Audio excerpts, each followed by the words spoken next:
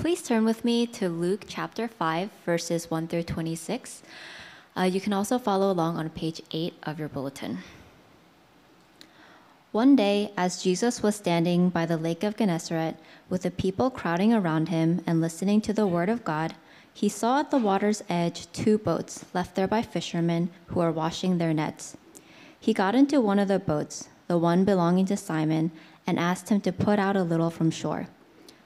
Then he sat down and taught the people from the boat. When he had finished speaking, he said to Simon, "Put out into deep water and let down the nets for a catch." Simon answered, "Master, we've worked hard all night and haven't caught anything, but because you say so, I will let down the nets."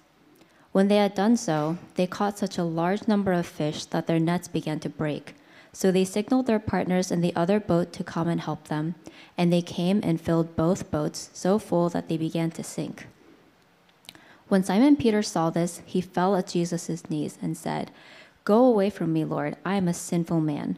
For he and all his companions were astonished at the catch of fish they had taken. And so were James and John, the sons of Zebedee, Simon's partners. Then Jesus said to Simon, "Don't be afraid. From now on you will catch men." So they pulled their boats up on shore, left everything, and followed him. While Jesus was in one of the towns, a man came along who was covered with leprosy. When he saw Jesus, he fell with his face to the ground and begged him, "Lord, if you are willing, you can make me clean." Jesus reached out his hand and touched the man. "I am willing," he said, "be clean." And immediately the leprosy left him. When Jesus ordered him, "Don't tell anyone, but go show yourself to the priest and offer the sacrifices that Moses commanded for your cleansing as a testimony to them." Yet the news about him spread all the more, so that crowds of people came to hear him and to be healed of their sicknesses. But Jesus often withdrew to lonely places and prayed. One day, as he was teaching, Pharisees and teachers of the law who had come from every village of Galilee and from Judea and Jerusalem were sitting there.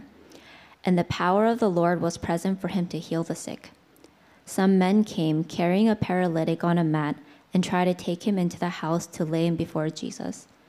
When they could not find a way to do this because of the crowd, they went up on the roof and lowered him on his mat through the tiles into the middle of the crowd, right in front of Jesus. When Jesus saw their faith, he said, "Friend, your sins are forgiven." The Pharisees and the teachers of the law began to think to themselves, "Who is this fellow who speaks blasphemy? Who can forgive sins but God alone?" Jesus knew what they were thinking and asked, "Why are you thinking these things in your hearts? Which is easier to say, 'Your sins are forgiven,' or to say, 'Get up and walk'? But that you may know that the Son of Man has authority on earth to forgive sins," he said to the paralyzed man, "I tell you, get up, take your mat, and go home." Immediately he stood up in front of them, took what he had been lying on, and went home praising God. Everyone was amazed and gave praise to God. They were filled with awe and said, "We have seen remarkable things today." This is the word of God. For the past month, we've been looking at the gospel according to Luke. And in this chapter, the author, who is Luke, he's now showing us what kind of salvation, what kind of Savior Jesus is. Jesus said, "I came to set the captives free, the prisoners free. I came to save." And so this passage, we see 3 mini narratives, 3 incidents in this passage that are going to show us Jesus Christ is the Savior and what that salvation actually means. It's pretty easy to remember. I'm going to give you 3 points. The gospel, Jesus' salvation is inward, outward, and upward. Inward, outward, and upward. Pretty simple to remember. It's so full. His salvation is so rich that it spans every dimension of our lives. Inward, outwardly, and upwardly. First, we're going to look at inward. And we see this through the narrative of Jesus' encounter with Peter. In verse 1, Jesus is surrounded by these people, by a lake. And in verse 2, he sees 2 boats that are left by their owners. These owners were fishermen who were washing their nets. And so in verse 3, he gets into the boat, the one that's owned by Simon. That's Peter. And he asks them to pull away from the shore. And he starts teaching the people by the lake from this boat. Now in verse 4, when he's finished, he tells Peter to go out into the deep and to let down his nets. in verse 5, we know that they haven't been able to catch any fish all night. Peter's pretty much like, oh, well, there's nothing, but fine, I'm going to do it. You're the master. I'm going to do what you're telling me to do. Verse 6, he lets down his nets, and there he experiences the biggest haul of fish, the biggest catch of fish that he's ever seen. It's so big that Peter's boat alone couldn't handle it, and so he needed help from his second boat, the partner boat. And in verse 7, there was so much fish that both boats were full, and they were both sinking. Now, in verse 8, he's looking at Jesus, and it hits Peter. And how does he respond? He falls at Jesus' feet, and he says, "Get away from me. I am a sinful man." And in verse 10, Jesus, essentially what he says is, "Get away from you. I want you to follow me." And they do. They leave everything behind. Notice, up until this point, this man's called Simon. But in verse 8, in this narrative, there's a unique distinction because he's called Simon Peter. You see this only one time in the entire gospel according to Luke in this passage. What's Luke trying to show us? Luke's trying to indicate for us that before he was Simon, now he's Simon Peter, and from this point on, you see he's called Peter. There's a transformation happening. There's a change. What do we mean by that? A real encounter with Jesus doesn't just mark a ticket to heaven. That's what we learned, or that's what we thought growing up. It's not just forgiveness. It doesn't even just bring you closer to God. It transforms you. It transforms you.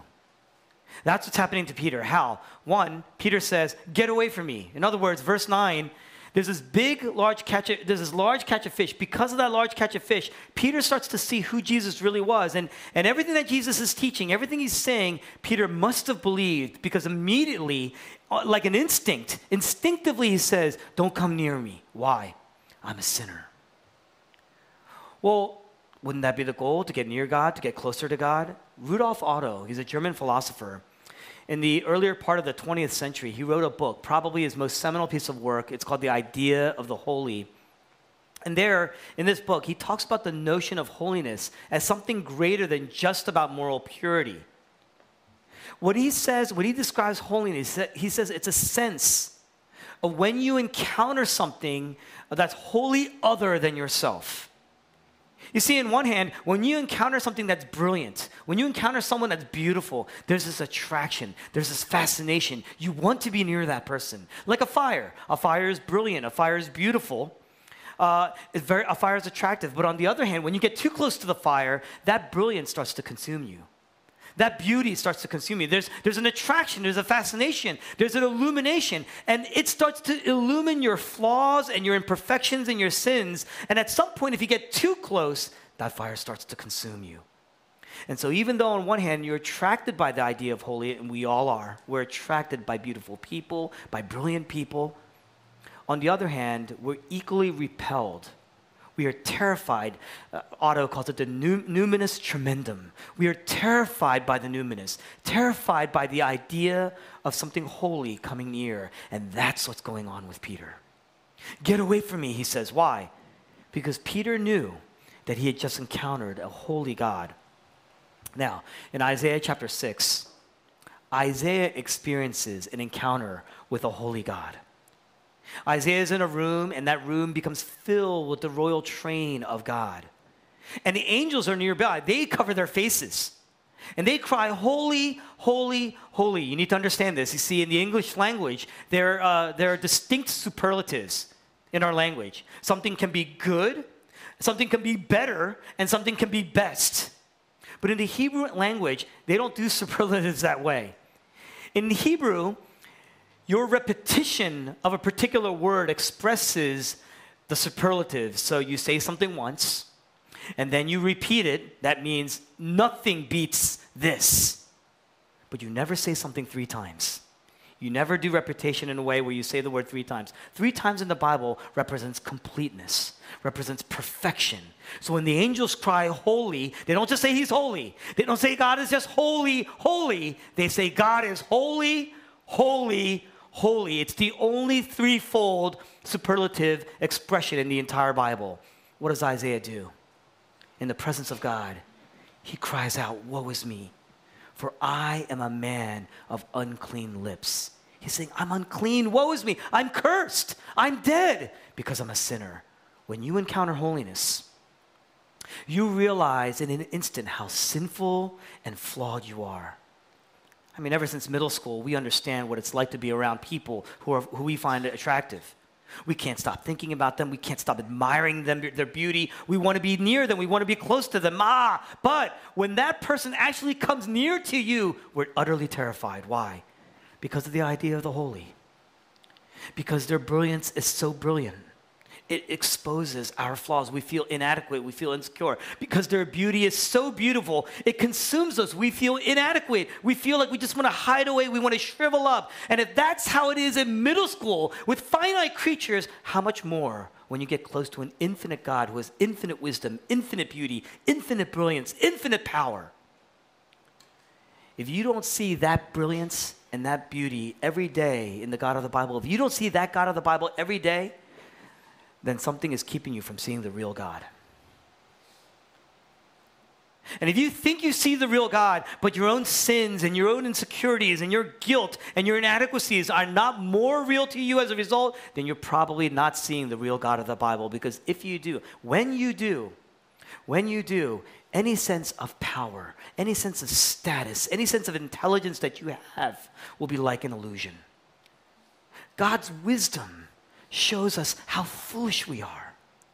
God's purity shows us how unclean and guilty we are. God's beauty shows us how inadequate and ugly we are. God's power shows us how weak and helpless we are. God's holiness shows us how sinful we are. Yet the moment that Peter says, "Depart from me, I'm a sinful man," look what Jesus says, verse 10, "Do not be afraid." He knows. He knows. And he pretty much says, "Follow me. I want you to follow me. Be close to me." Notice, Jesus doesn't say, "Here's a bunch of rules then, Peter. In order for you to live up to following me, I want you to follow these rules. I need you to do better. I need you to do better than you've been, Peter." Peter's saying, "Go away. My sin is greater than I could ever imagine." And Jesus responds, "Well, I'm calling you. And my calling is higher and broader and greater than you could ever dream. I'm not calling you to catch fish. Those days are over, Peter. There's a greater catch, a greater mission in store for you." Verse 11, that call to follow Jesus, it's to live with Jesus, to walk with Jesus. You see, when you become a disciple of Jesus, in the ancient times, disciples of anybody were called the people of the dust because you walked so close to your rabbi, you walked so close to your teacher that the dust from his feet would collect on you. And so these people were called at one point the people of the dust. That's how close he wants you to be. He says, "I want to live with you, Peter. I want to grow with you." Remember, this is God. On one hand, that is holy, holy, holy. And yet he says, "I want you to follow me. I want to train you. I want to shape you. I want to grow you. I want to be with you." Only a real encounter with Jesus takes you all the way down to the depths of your sin, to the death, and then it elevates you to the heights of his grace and his brilliance and his beauty. The gospel transforms our identity. So we move away from relying on our own works. We move away from relying on our own performance. But you see, because we see even at our best, it's insufficient. Why? Because if you see the real Jesus, if you know the real Jesus, holy, holy, holy, and you know, even at your best, we are sinful, sinful, sinful. And so the sum of all of our works, the sum of all of our good performance, it will never define you. It can't define you. But here's a problem. Some of y'all think you're so good at what you do that you can't let all that go. It's what defines you.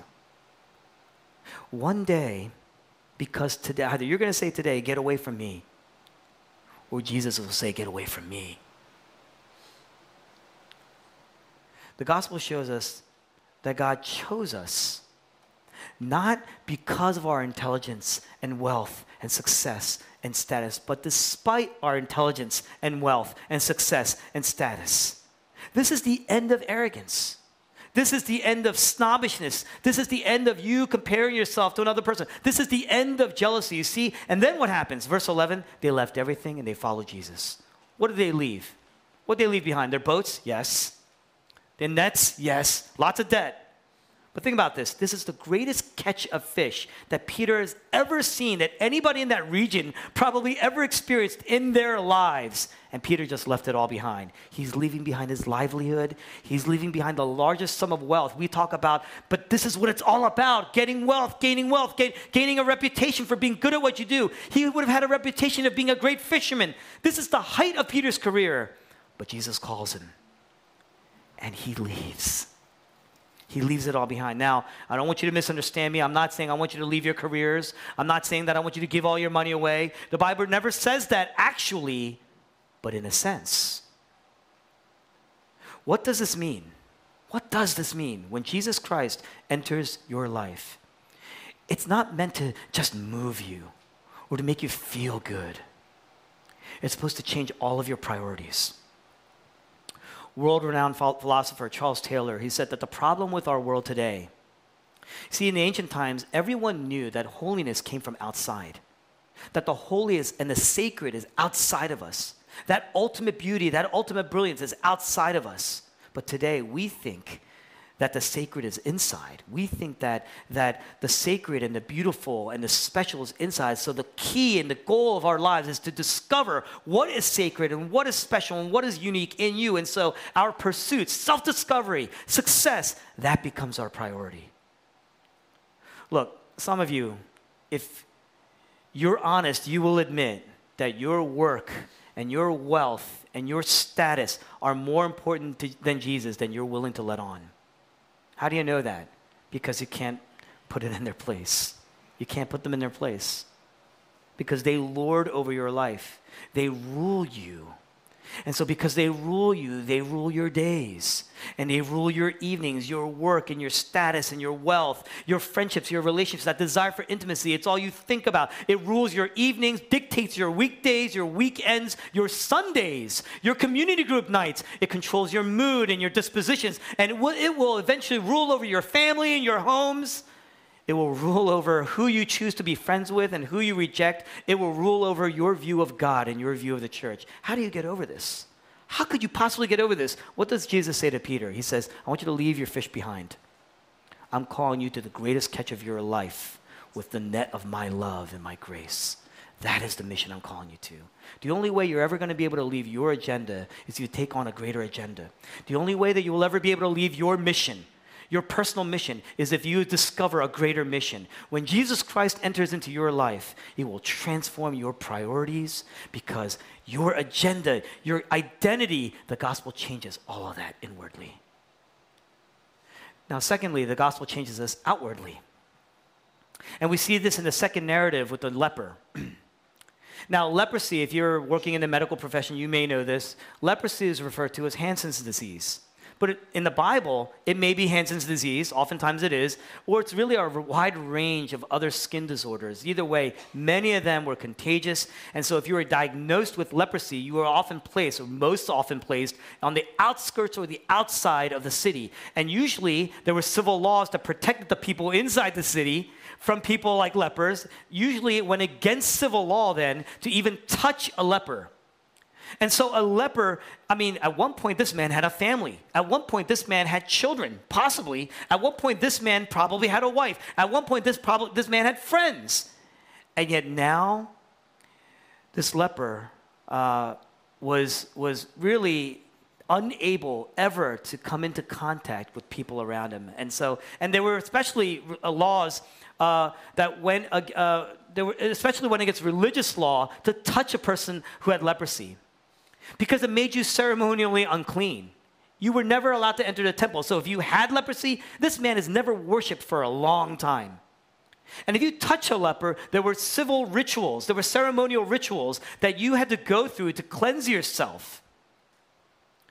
And so lepers in the presence of other people, they often had to yell unclean as they're walking in an area where there were in a public square where there were people around. They had to yell unclean. Can you imagine the humiliation and just the emotional, what it does to you emotionally and psychologically to tell people to stay away from you because they shouldn't touch you, they shouldn't come near you because of your condition. So lepers, they were wasting away. They were wasting away physically, but they were wasting away socially and religiously. From a civil perspective, they were cast out. They were outside the city. They were poor.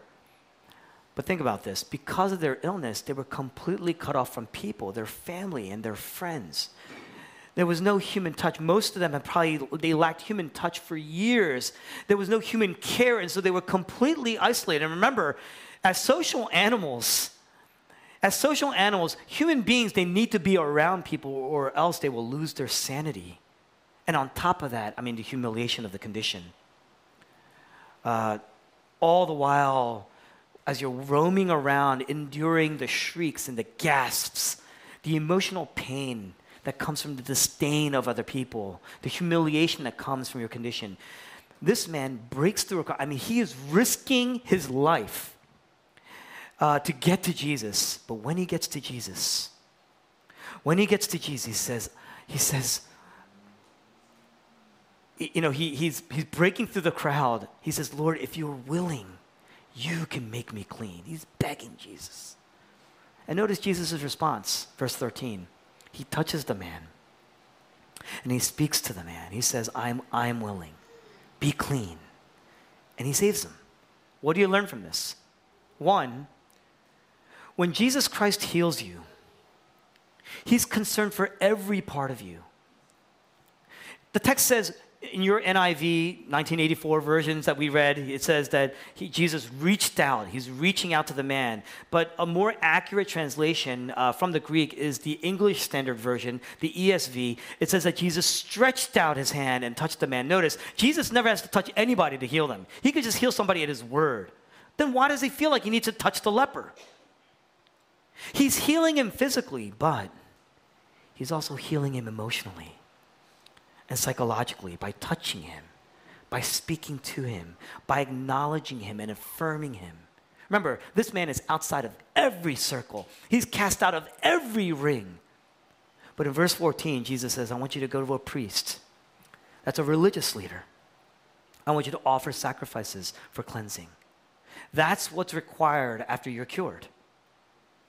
Because that physical healing will then lead to what? To social healing. He's now able to reunite with his family, reunite with his friends, reunite in the public square. And now because there's religious healing, the priest has affirmed and endorsed, now he can enter into a temple and worship again. But by touching this leper, this man has not felt the touch of a human being in probably a long, long time, in the longest time.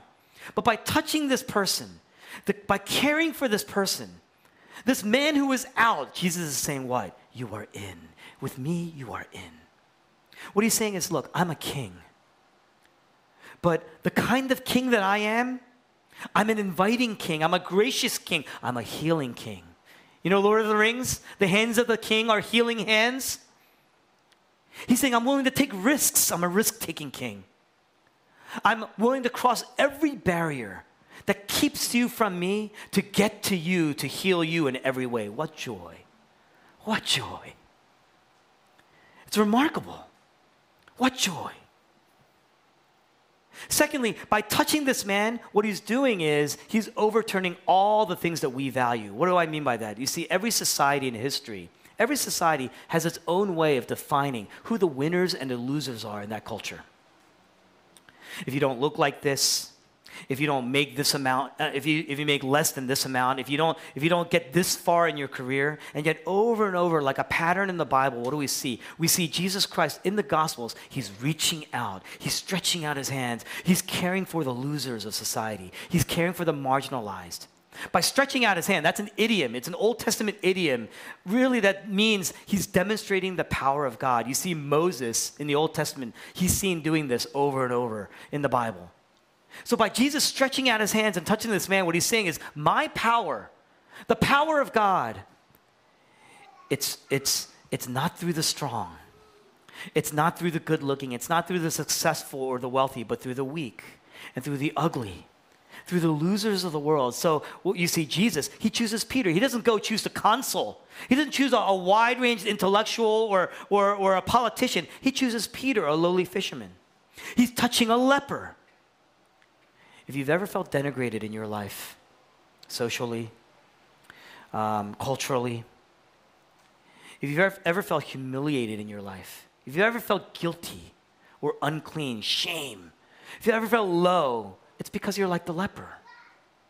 And what happens, your soul becomes damaged. Your emotional, there's emotional damage there. There's psychological damage there. And what this passage is saying is, for those of us who've ever been, just experienced the pain of social disfranchisement, the pain of just being outcast, the pain of guilt and shame in our lives, the pain of feeling unclean and denigrated, and the humiliation that comes with that, Jesus is attracted to you. That's what this means. Jesus is attracted to you. He's drawn to you in that pain.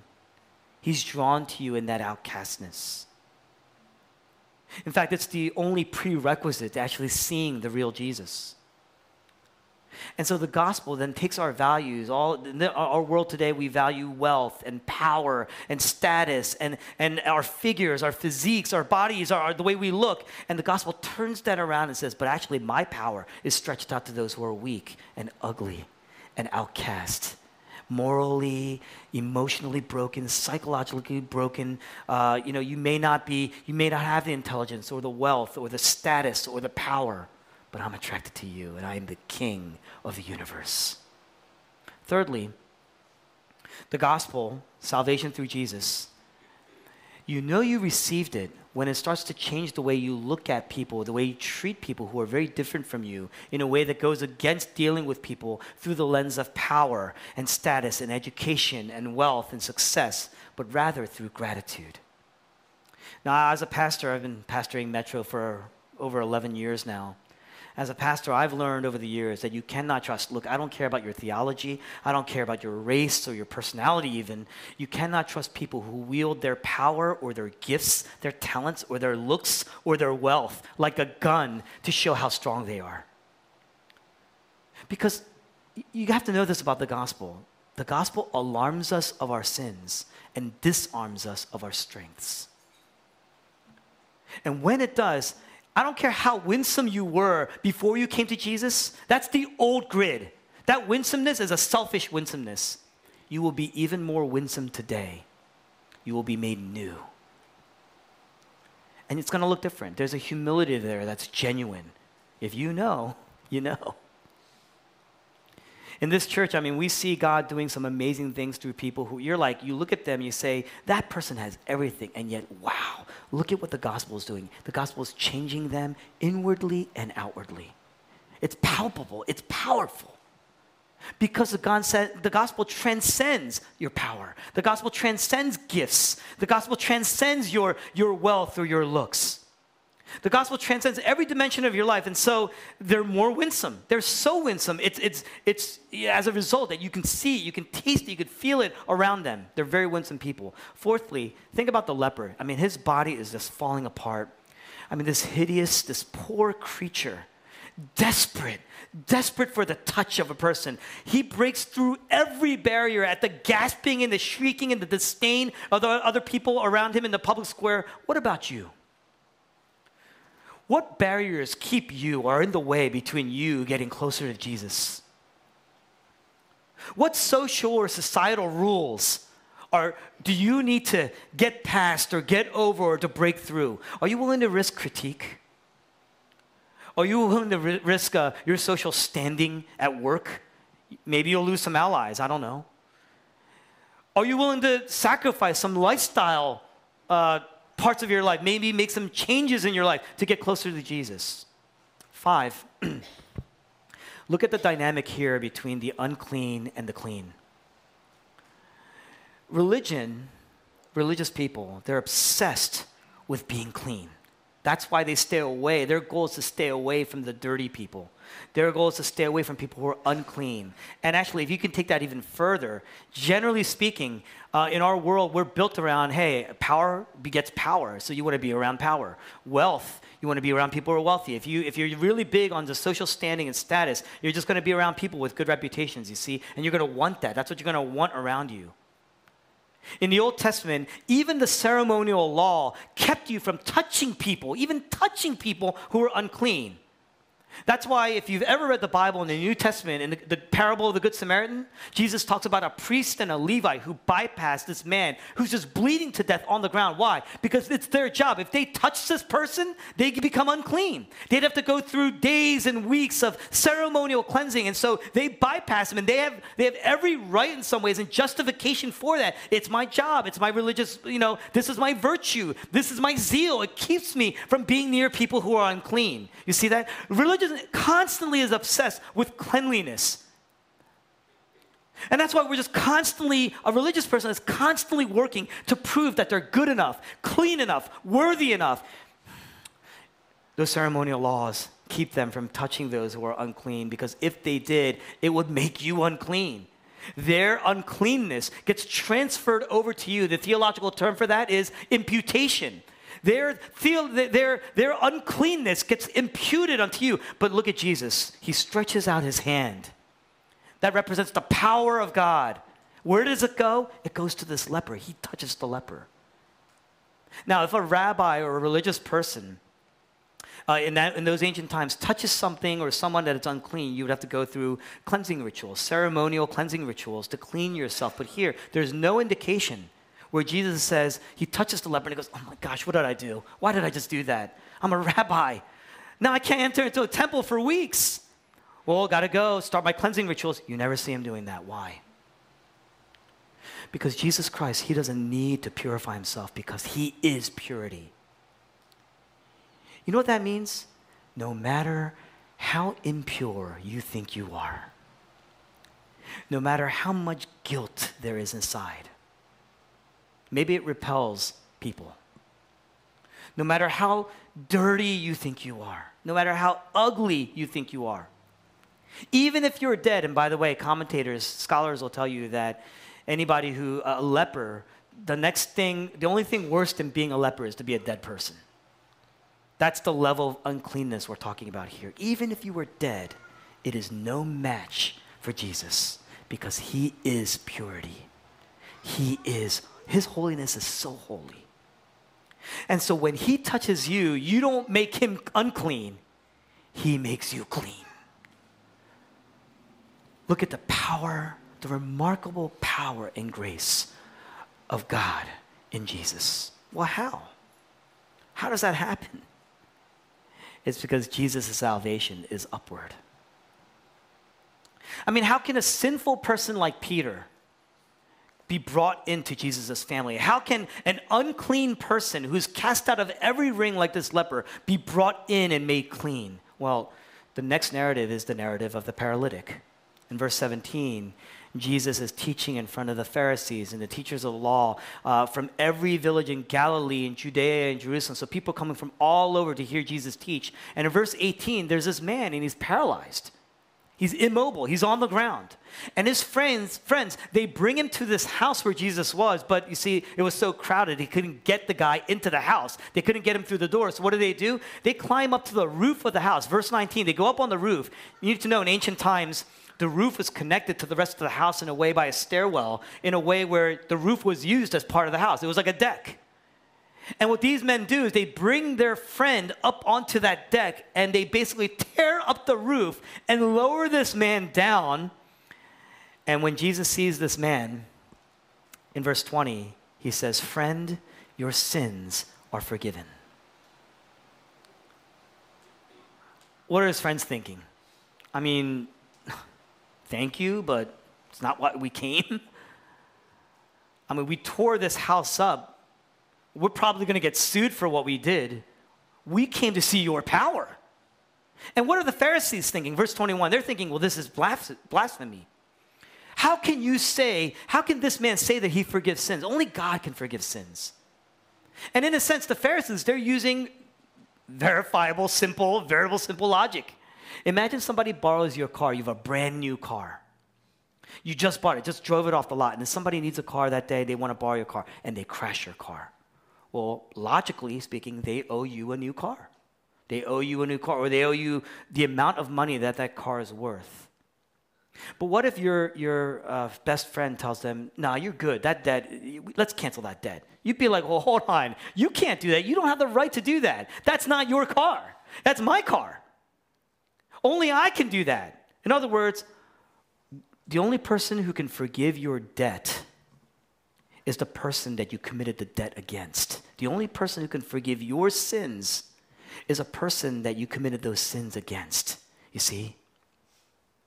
And the Pharisees, they're indignant because Jesus looks at this man and he says, all your sins are forgiven. Your sins, capital S, your sins against God. What is he implying? The Pharisees, they knew what he meant. They're saying you can't forgive that kind of debt unless you're saying that that debt is against you. They knew what he meant. What does he mean? One, any sin that we commit, all of our sins are against Jesus. Every lie, every lust, every time you steal, every time you covet, every jealousy, every idol, whether it's wealth or status or power. Some of you, it's your family. These aren't bad things per se, but when you hold it up and you say that this is more important than God, it's something that's, you desire this apart from God, Jesus says that sin is against me. Secondly, look, to Peter, he says, it's not the fishing that's your problem. And he gives him fish, right? But what he really needed was purpose, meaning, and so he offers him a new life. To the leper, he heals his illness instantly. But because what he really needed was to be in. He wanted the touch, the warmth of human embrace, the warmth of acceptance and approval. And he gives it to him. But to this man needs to walk. This man wants to get up. Jesus says, your sins are forgiven. He doesn't heal him instantly. He says, your sins are forgiven. Why does he do that? And it's because of this. You think your problem is your immobility. You think your problem, this visible problem, you think your problem is the fact that you can't get up, but it's not. I'm going to give you what you really need. You see, we don't like to hear that. If we're honest, we think we know what we need. We do it all the time. When's the last time you've been upset or disappointed or angry with God and you've walked away or maybe been tempted to walk away? Why? Because he doesn't answer your prayers. He doesn't do what you think you need. You see, we get so disappointed. We believe, that, well, hey, we come to God and we say, hey, this is my problem. This is what I really need. We think the problem is our job. We want a new job. We think the problem is our relationship. We want a new relationship. We want that relationship. We think the problem is our home. I need a new house. We think the problem is these things I have. I need more things. We think the problem is our friends. I need new friends. We think the problem is our church. We love living in the church. Its leaders, the machine. When you hear, no, the problem is you, we don't like that. We're like, whoa, you're triggering me. But Jesus is saying the foundational issue is that you are far from God and you need to be forgiven so that any barrier between you and God is removed. Sin makes you helpless. Sin makes you stuck. Sin paralyzes you. You cannot move. And you cannot save yourself. And we want to believe that it's just an inward issue. We think it's just an inward issue or an outward issue maybe, or a mental issue or a physical issue. And Jesus is saying to this man, look, it goes way deeper than that. The problem goes way deeper. And until you deal with the problem of sin, nothing I do is going to make you right because your ultimate problem is spiritual. You need to be forgiven. Peter, he falls to the ground. I'm a sinner. He gets it. Jesus affirms him and brings him in. You see that? That's what really saves him. The leper, he says, I need to be clean. Will you be willing? And Jesus says, I'm willing. And he does it with a touch and he brings him in. That's what really saves him, you see? But to this paralyzed man, he says, you need my forgiveness. That's where we need to start from the beginning for the real healing to take place. A lot of us, we're looking for healing because we recognize we're broken people. And you're looking everywhere else, and this passage is calling you to Jesus. To the person of Jesus. Seek him on his terms, not on your terms. Verse 22, the Pharisees, they're indignant. And Jesus knows they're indignant. He knows what they're thinking. And so he asks, well, what's easier? To say you are forgiven or to tell this man to walk? Here's the problem. If you're really honest, we all believe that the real power in this passage doesn't work unless Jesus helps this guy to walk. What's good? What's so good about him forgiving him? How does this passage work unless he actually heals him? That's what we're really thinking. when we have a problem, we tend to pray and ask for help. We say, please, you have the power to help me. Will you help me? That's why we get so disappointed, because we are looking for the same Jesus as this man's friends and as the Pharisees in this passage. We don't want a Jesus that goes deeper than our visible problems.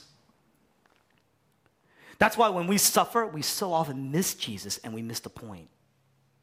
Jesus is saying the real power is placing yourself in a position, where you're able to say, you're a sinner. The real power is placing yourself in a position where you can say, you are unclean and I can heal you.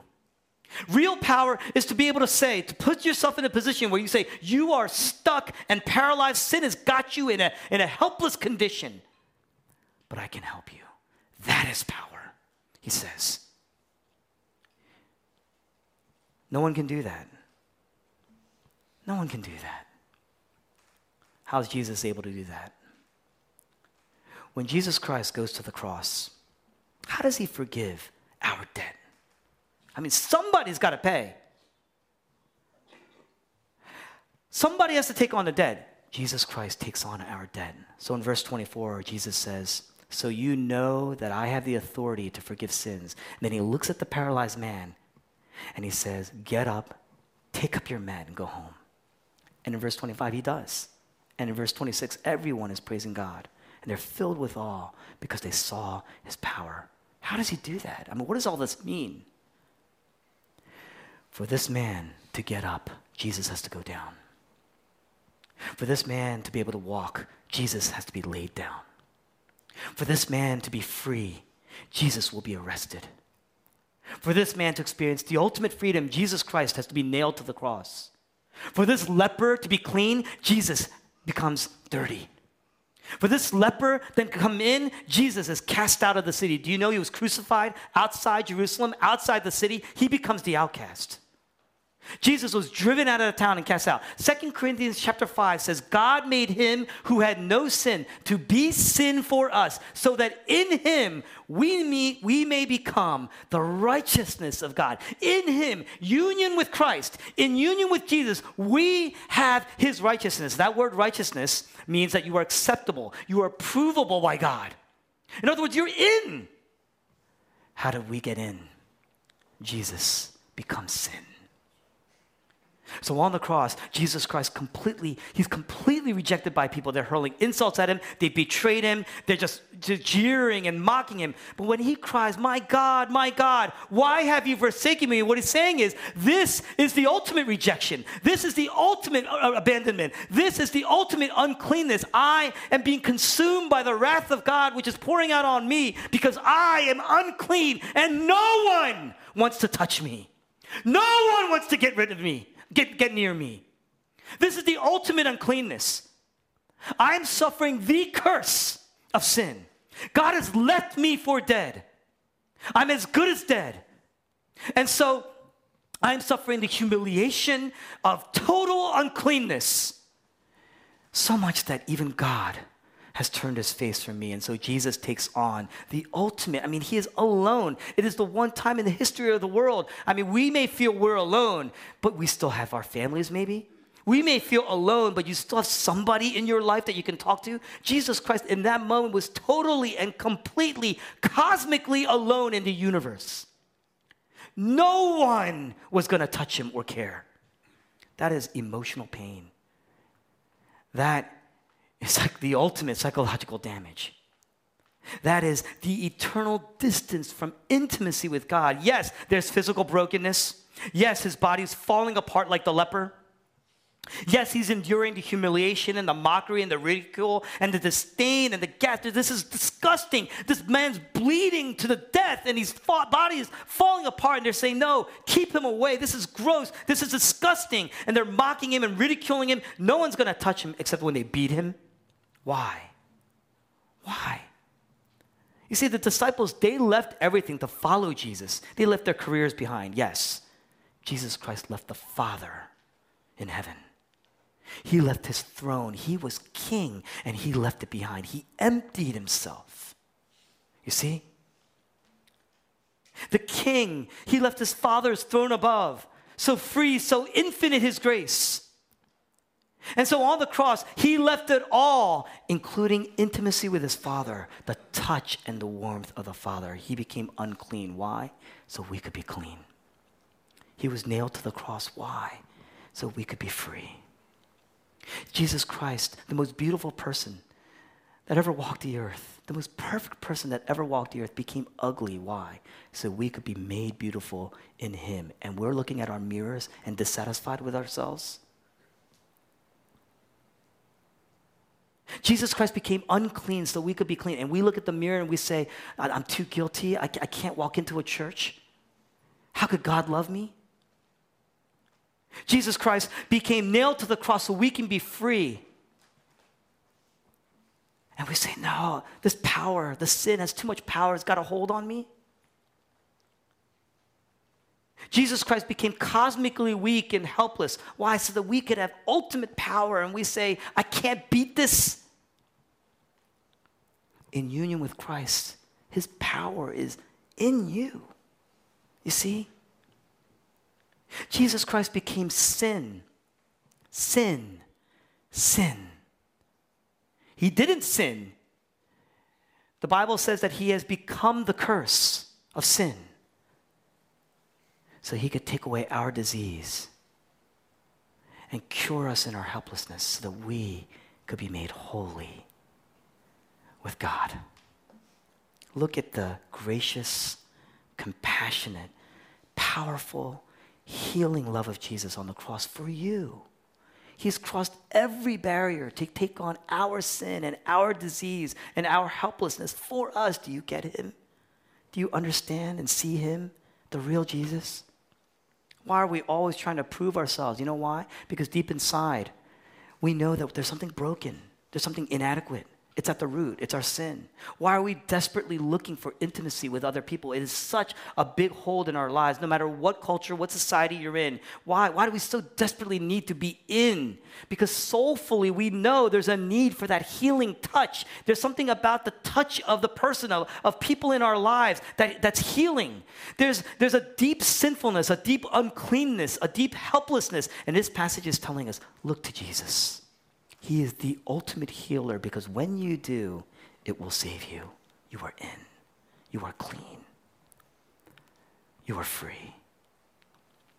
How do you apply this? I'm just going to go through this very quickly. One, he goes to this paralyzed man, doesn't heal him immediately. He says, here's what you really need. Jesus isn't going to answer all your prayers on your terms. Submit to his leadership. Submit to his lordship. Submit to his agenda, his priorities, his mission. Secondly, look at Peter. He cries out. Look at the leper. He cries out. Look at the paralytic. No words. You don't actually hear a single word from the paralytic. He's so there's no words. He's just there. And he can't get it out. And yet Jesus gives him what he really needs. You know what that means? He hears your sigh. He hears your groans. He knows you that deeply. Look at his kindness. Go to him. You can trust him. Trust his word. Thirdly, when you see Jesus cross every boundary to come to you, surely you will be willing to forsake your status and your wealth and your friendships to cross boundaries. One, to get to Jesus. Maybe that means you got to change your lifestyle. But two, so you can touch other people who are different than you, socially or financially or culturally or racially. You can empty yourself. You can sacrifice your wealth and your status and your reputation. The more you start to get Jesus, the more you see what he sacrificed to come to you, you'll see Jesus. You will love Jesus. You will sacrifice, number one, to go to him, and then to seek those whom he sought. The more you see what he left and how he loves you, you will love him. And you will leave things behind for him as well. Let's pray.